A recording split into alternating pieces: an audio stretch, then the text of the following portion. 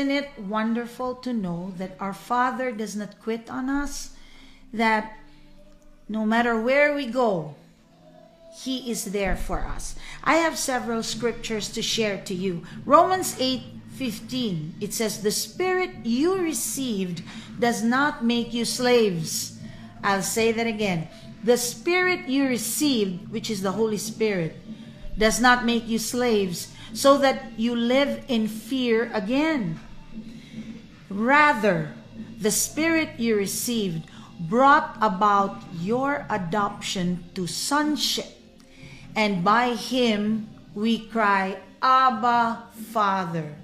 So we cannot even cry, Abba, Father, unless we are filled with the Holy Spirit.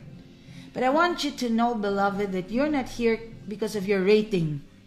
You know, when you're given a task and you think you deserve it because you did well. No, because the Bible says, while we were yet sinners, Christ died for us, and He reconciled us back to the Father. Here's another scripture that will really encourage you. Matthew 18, verse 12. What do you think? If a man owns 100 sheep, and one of them wanders away, will he not leave the 99 on the hills and go to look for the one that wandered off? So how much more our great, great Father? He will not leave anyone behind. It is God's will that all men be saved. And as you would taste that kind of love from the Heavenly Father, you would not give up on anyone. You know that when we carry someone, it's called intercession. When we stand in behalf of someone who's far from God, it's called inter. We're trying to bridge the gap through our prayers. That's the heart of the Father. He does not send anyone to hell. We get to choose that. And I just want you to know, sometimes when we're Christians, we forget that we're here because of love, not because of tasks.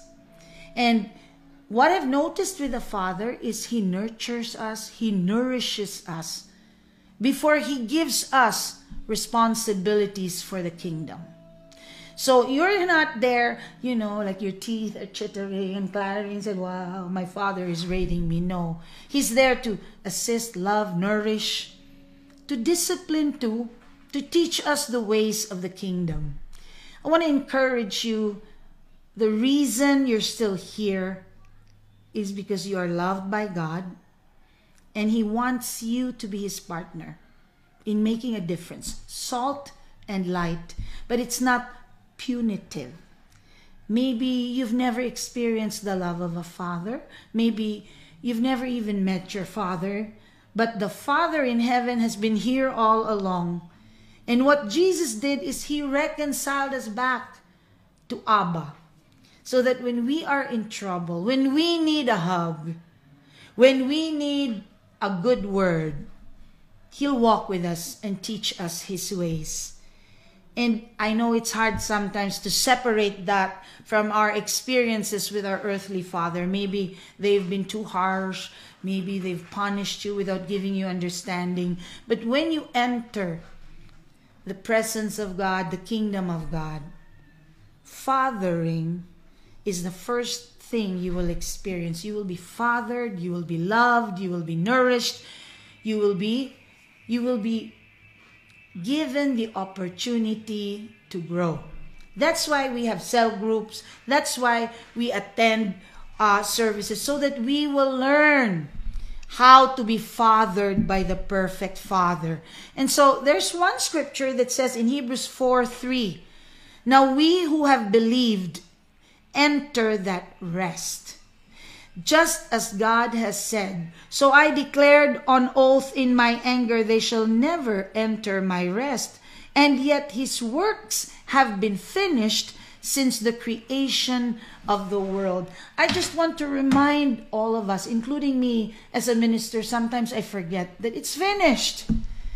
That Jesus already did it on the cross, and that when we believe and stand with Him, we can enter the rest of His presence. Where after we have contended, last week I told you, let's contend. After we've contended, when you find that peace, you rest in the Father's love. And I'm telling you, without the Father's love, without the outpouring of His love, don't even go to spiritual warfare. You will get so tapoy. You will get so tired. But when it's motivated by the love of God, from spiritual warfare to intercession to doing ministry and everything else, that has to be the core foundation why you are here. It's because you and you are a child of God. Never forget that. You're fighting from the position of victory. You're not trying to win His love. You're not trying to prove anything anymore. You are just a child of God. And when you're a child of God, I say just, but when you're a child of God, everything Jesus has is yours. So there is a place of rest. And we have to enter that and believe that our Father is good. And He will cause us to fulfill our destiny. The Father loves us, and I love you with the love of the Lord. Stay revived. Bless the Lord.